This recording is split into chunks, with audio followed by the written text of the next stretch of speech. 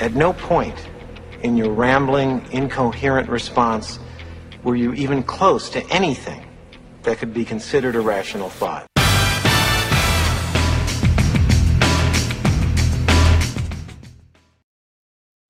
Of course, we have rational thoughts. We have those all the time in the show. I just love that opening because it makes me laugh. Today's guest is man. It's rare to get somebody on the show who's not only a brilliant author, a great businessman, also a dear friend. So I could wax on for hours about this guy, but we're gonna do that with him on the camera. On the hot seat here. He has got such a amazing history to him. I'm not gonna give you a long introduction. Just understand this man has got more wisdom and life experience than all of us put together, and he's here to share with us today. So welcome to the show, Mr. Les Whitney. Les, how are you today? I'm well. How are you today? Doing good, thank you. So we also want to start show for some reason and want to, people are looking at this, looking at our good looking faces going, why should I listen to these guys today? And the reason would be, well, no matter what happens in our life, I really believe we can find a good life ahead of us. And so everything I do is about living a good life for the rest of my life, regardless of what's happened to me. Which means a lot coming from you. And we're going to find out why in a minute. But living a good life is easy when there's, I'll just put it bluntly, when there's, no end in sight. Your life's ahead of you. You got a lot to look forward to. But in your case, you had some news a few years ago that was unusual for most people. So you want to share with us what that was and give us your background? Sure. In January of 2019, I was diagnosed with a malignant brain tumor and stage 4 lung cancer. I had about a 50% chance to make it through 2019 and about a 1% chance to make it to today. And here I am, living a great life. I have had so many wonderful lessons and wonderful gifts that have happened to me as a result of this journey. And I'm still here and thriving. And yet there's a good chance I won't be here next Christmas. So I live every day as if it's my last. Because someday you'll be right. And it's, but 1% chance. So 1% chance you'd be here today. That was from the lung or the brain cancer? Which part of it? I mean, the lung cancer, stage 4, incurable stage 4 lung cancer. Yeah. The brain tumor, because we caught it, we were able to get rid of it through surgery. Mm-hmm. Great. Okay.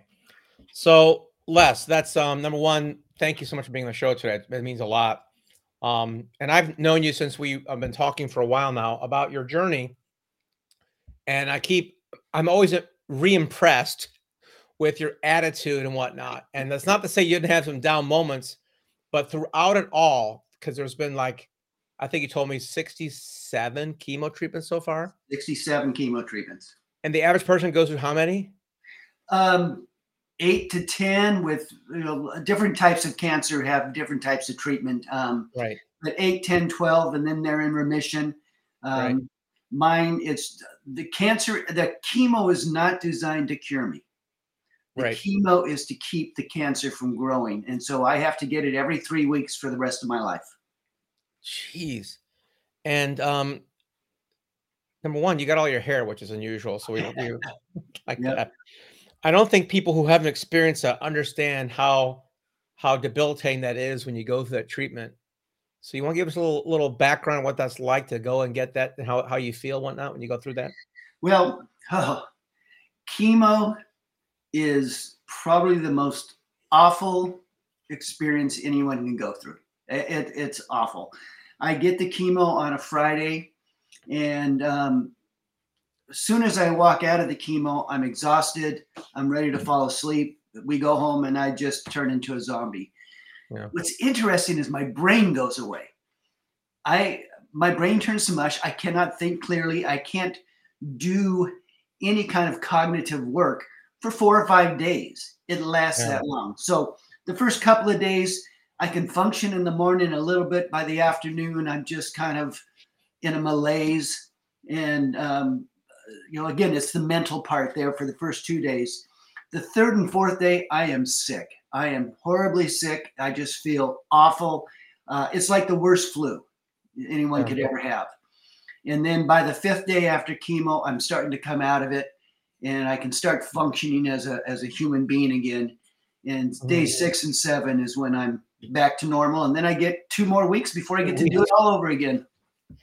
And somehow through all of this, you've managed to, just in this past year, I think, I've been to Japan, I've been to Canada. I mean, you haven't let it, as much as you can, you haven't let it really interrupt your life. Right. My travel is so important to my wife and me. And so when we can, we fit in travel. We try to travel almost between every session. We don't know how many more trips we're going to have because of my situation. So we fit them in wherever we can. And you did forget the country of Colombia that we hit in February of last year too.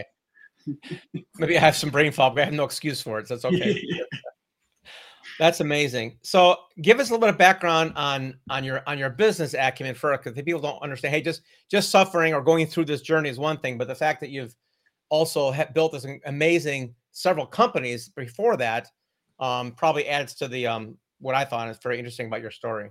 Well, it's interesting. So I ran 4 different companies over about a 20-year period. I started 2 of them, and I was a hired gun CEO for 2 of them. And every one of the companies ended up selling at the end. And so it was a great journey, a great experience to have that. But even more valuable for me is after that, I mentored CEOs for 17 years. And that experience through Vistage Worldwide, which is a wonderful organization, I learned so much about myself, about the human being, about resilience, about the mindset. The mindset is what controls everything. And I was able to help so many others become successful in business and in life by just working on their mindset. And now I've had to work on my own life with my own mindset. And so the lessons I've worked with others has helped me immensely in my life. Wow. How full circle on that. When you work with these CEOs, I'm always curious about that. And I've got a couple friends, Vistage, of course, the one who introduced us, Miriam. But I'm always curious about these men and women who have built great enterprises, right? $5, $10, $20 million, $100 million companies. And yet when you have to coach them, consult with them one-on-one, they're like everybody else, right? They got the same struggles and challenges we all have. Yes. Same struggles, same challenges, same fears. Each one's different. Each one has something that prevents them from going to the next level, or something that holds them back in some way. And through my questioning and my efforts in working with them, I find out what that is, and then I help them overcome those things. Wow. See, most people that run companies have this thing called the fraud syndrome. You and I've never talked about this, but they have the fraud system, and they are so afraid that someone's going to figure out at some point that they don't have a clue what they're doing. And the only thing that makes them different from you and me is they're willing to make decisions. They're willing to take on the challenge, and they know they don't know what they're doing, but they're going forward. Or the rest of us not knowing what we're doing stop us. Is that the number one discussion when you have these one-on-ones with them? Is none of them will admit it. And so how do they say it? But I know it. I can hear it in how they answer questions and how they respond. They would never say, no, I see myself as a fraud. But they do admit when I talk about that there is that fear that they really are faking it. So I'm curious where that comes from when you talk to people. They've got this successful enterprise. We can just pick an anonymous one or something. They built something with employees and revenue, and some of them even have like tremendous exits. Like you've had a couple of great exits with your companies. Why do they think they are a fraud? What is this going on there? Well, because they've never been there before. They've never, this is the first thing they've ever run, the first company. And every decision they make, it's the first time they're making that decision. Other people may have done it, but they're doing it for the first time. And so they're like, I don't know what I'm doing. I haven't done this before. I'm just guessing. And more often than not, they guess right. Interesting. And so they're guessing and you help them realize that. How do you coach them to make them feel confident about themselves? What are they saying? I ask questions again. Questions are the key to everything. So I'll ask them about what they believe is going to happen. Uh-huh. And then I ask them, and if that doesn't happen, then what? Or what's Hmm. possible? See, all of us have self-limiting beliefs, these Right. beliefs that put a brake on what we're doing. And all I have to do is make it clear that that's just a belief and not a fact, because these are beliefs masquerading as fact. So if I can get them to understand that their beliefs are not facts, then they can go forward. So Les, I've never asked this question of you before. This would be good for us then. So your belief, I'm not sure what it is now because the doctor told you one thing and you say, okay, I'm going to die sooner than everybody, sooner. I got a clock here. Yeah. And is your belief that go to hell, I'm going to just live anyway? Or how do you walk that line between reality and useless hope? Well, actually, I believe I'm going to die. I believe cancer is going to kill me. Okay. And so I've got that off the table now, because to me, that's a fact. That cancer is going to kill me. There is no cure for it unless we get a miracle and there's a new cure. It's going to kill me. So that's a fact. Now I get to choose how I live every day, knowing that I know it's going to kill me. And I also know I'm going to be sick 1 week out of 3. So that means I got 2 weeks out of 3 that are going to be awesome. And I can live them any way I want.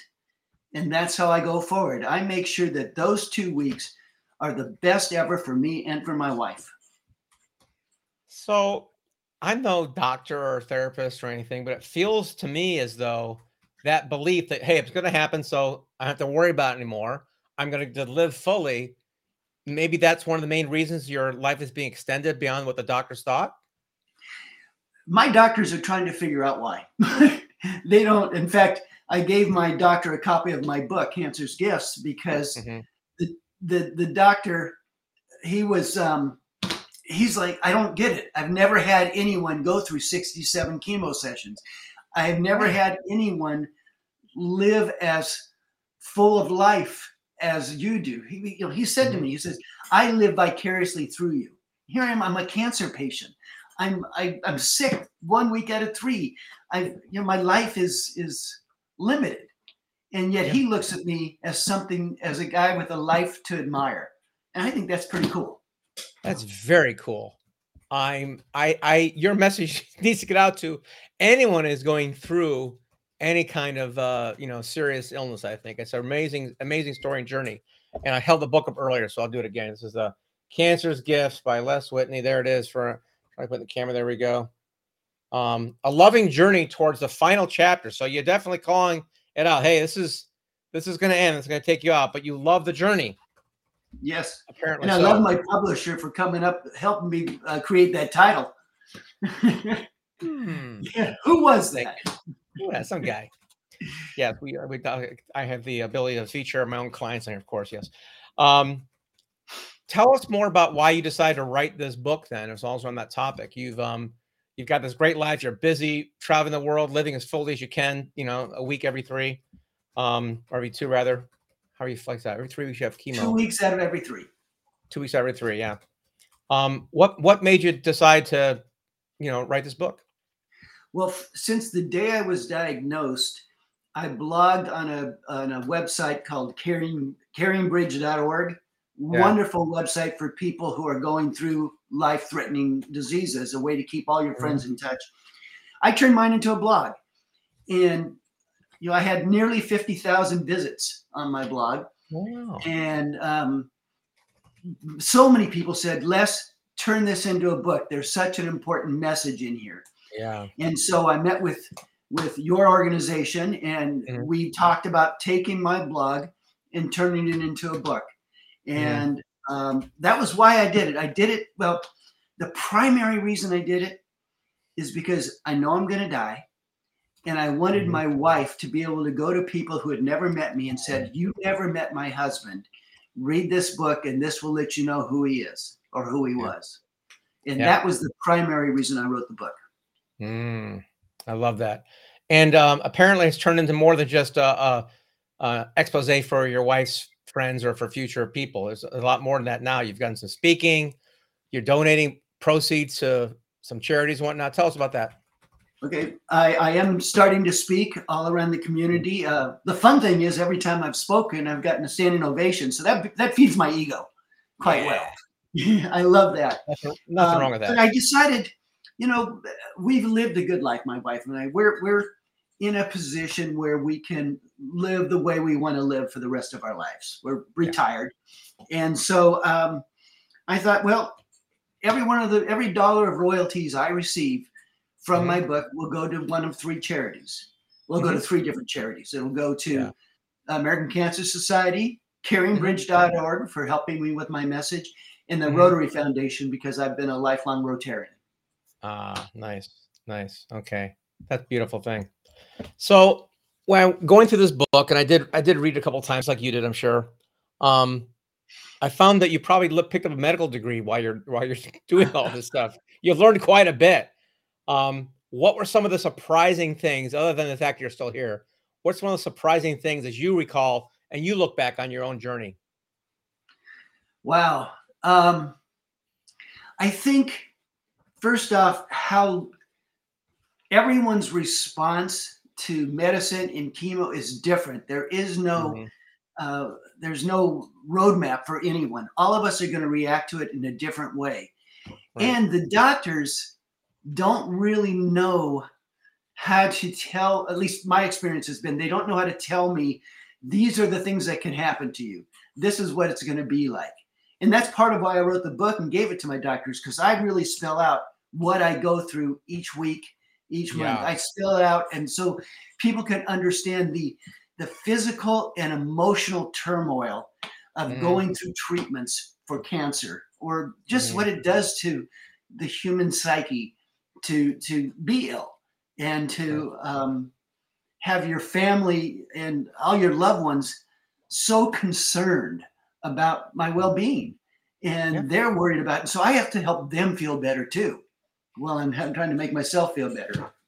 You're teeing up my next question about that, because what I found fascinating, and having gone through other friends and relatives passing, whatnot, people trying to make you feel better about it, whatnot, we don't know what to say. I don't know what to say when someone dies. I don't know what to say when someone's dying. And you cover that very well in your book, Les. So I'd love for you to take a few minutes and explain to people how to help others when they're watching or observing or even going through this journey like this. Well, a few minutes is tough to get it all in a few minutes, but okay, take 5. I'll give you 6 minutes. It's your show. I did make a list of 7 things that I felt helped me as I was going through it from friends. But the main thing is to acknowledge, Les, I understand you're sick. I get it. And I want to understand what you're going through, Les. I don't want to tell you, don't worry about it. Don't put any burden on me. Just listen to how I'm feeling. Anyone who is willing to just listen to me talk about how I'm feeling bad, and then when I say, I'm feeling like I'm going to throw up. How's that for graphic? And they say, oh no, you shouldn't. I don't want to hear that. Just say, oh, I know that's tough. I get it. I understand. So that kind of thing really helps. Another thing that really helps is caregivers have such a burden. My wife has such a burden in taking care of me. And what we need is a project manager. There's medications, there's appointments, there's so much going on. And my brain doesn't function 1 week out of 3. So for me to try to organize my life and keep track of my medicines and everything, it's just too much. And so if a friend can help with that, that's big. And then when people get very sick, where the caregiver has to be around all the time, there's still a need to get the laundry done, to get the house clean, to buy groceries. And if people would just step up and say, I'm going grocery shopping, let me pick up some things for you, or even I'll come and make a list in your house. Because the main thing I don't want is someone to give me more responsibility. So if someone says to me, how can I help? It's like, wait, now it's up to me. You just put something on my plate to figure out how to cure for cancer while you're thinking of things you can help. Yeah, that's right. So just try to help. Think of for yourself, what would help me if I was in Les's shoes, and then do it. And if Yeah. you do it and I don't want it or I don't need it, it doesn't matter. The fact that you did something is so meaningful. It's so important to not put the burden on you. We don't think we're putting a burden when I say those words. How can I help? But yeah, you're making me. Yeah, it's awkward. I'm sure. And there's maybe easier to talk about what not to say than what to say because you mentioned a bunch of things that people say. Oh, you can fight this, or a lot of times people come back. Oh yeah, my dad had that too. Type of thing. Like talking about your dad. It's like Exactly. Exactly. cover those It's things. What are some of the common what things people are saying they think is helpful, but it's really not? it's not, well, just, when I say, my cancer is incurable. Oh, you don't know that it's going to be cured. They're going to find something. That's false hope. I mean, Yeah. if it happens, great, but I'm not going to Mhm. hope for it because Yeah. that takes my energy away from today and puts it on something in the future. Ah, I want nice. my energy today. So just say, be empathetic. Say, that's awful. I can't imagine what it would feel like to go through that. And um, if I'm here for you, I just want to hold your hand, Les. I just want to be here with you if that's Yeah. okay. And then being with me, they can see what my needs are and they Right. can step up and help. And the same thing Mhm. is be with my wife, just be with her. And by Yeah. being around her, you can see what her needs are. Yeah. My wife's out right now helping senior citizens in our community because that's her passion. So I'm on this podcast and she's out helping other people when she's not helping me. So Yeah. I don't know. It's just being helpful is being present and being Right. aware without prescribing. Yeah. I get enough Okay. prescriptions from my doctors. That's right. A lot of stuff there. But what are the key things you mentioned, which made me realize a lot when I was talking about this book, was the word fighting it. And Yeah, there's a double-edged sword to that. Yeah, of course you want to, you know, I don't know. You tell me your feelings about that when there's people fighting or battling cancer. I'm not battling. I'm not fighting cancer. I'm living with cancer.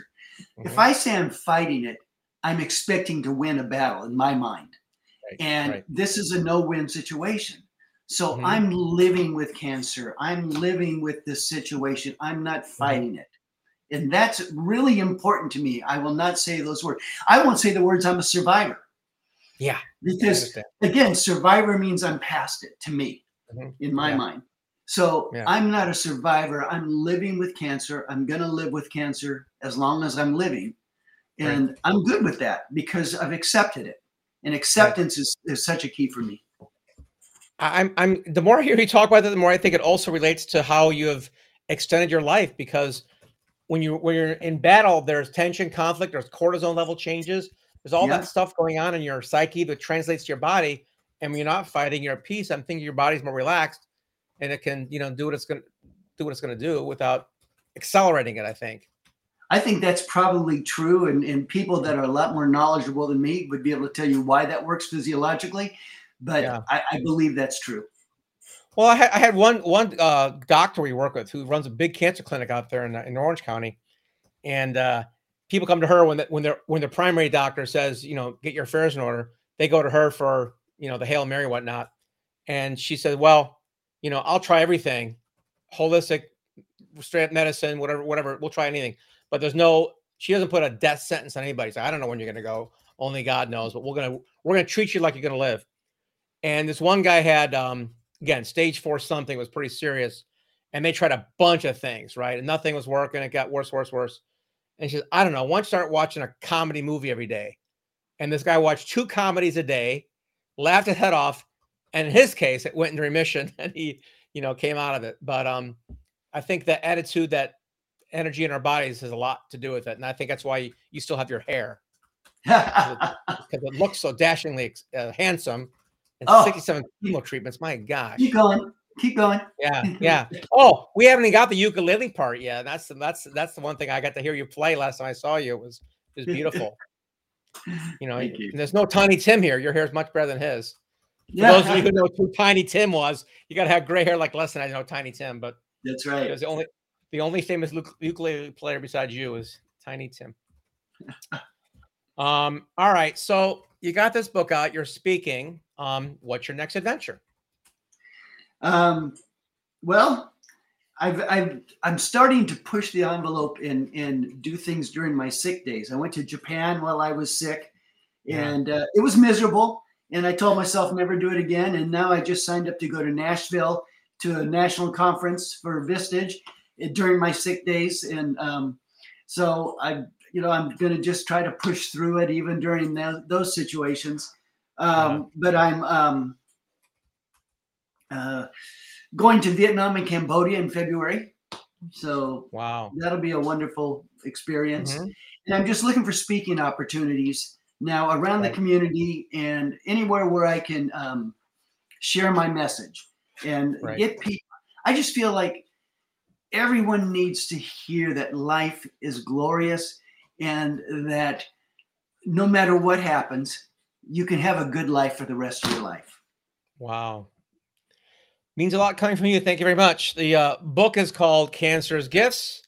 You can check it out on Amazon, of course. You can contact Les for speaking arrangements. Do you want to give any contact information here, Les, or how they can get a hold of you? They can get a hold of me at an email at les@whitneystrategy.com. Okay. Is a way. You can go to caringbridge.org and type in Les Whitney, and you can see all my updates. I update about every 2 or 3 weeks. I like to tell little stories in my updates. My last update was a story that just received lots of great comments, and get the book. So we go to Amazon and get the book, and you'll learn all about me and who I am as a human being. And by the way, Doug, thank you and your organization, because I couldn't have written the book without you. You're my publisher, and you've made this. First, you made the process extremely easy for me, which was wonderful. And I think the final product turned out to be pretty nice. So thank you for all you've done and all your effort.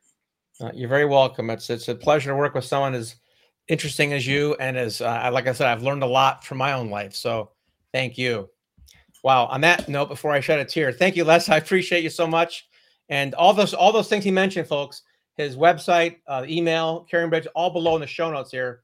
So check that out, and appreciate you. That's a great closing word. Well, Les, let's leave it at that. Thank you very much. Great having you on today. Thank you, Doug. You bet. That's the show today. It's Author Your Brand Show. Make sure you're going to want to take notes. I hope you did. If you didn't, click below because there's show notes there for you. Have a great day.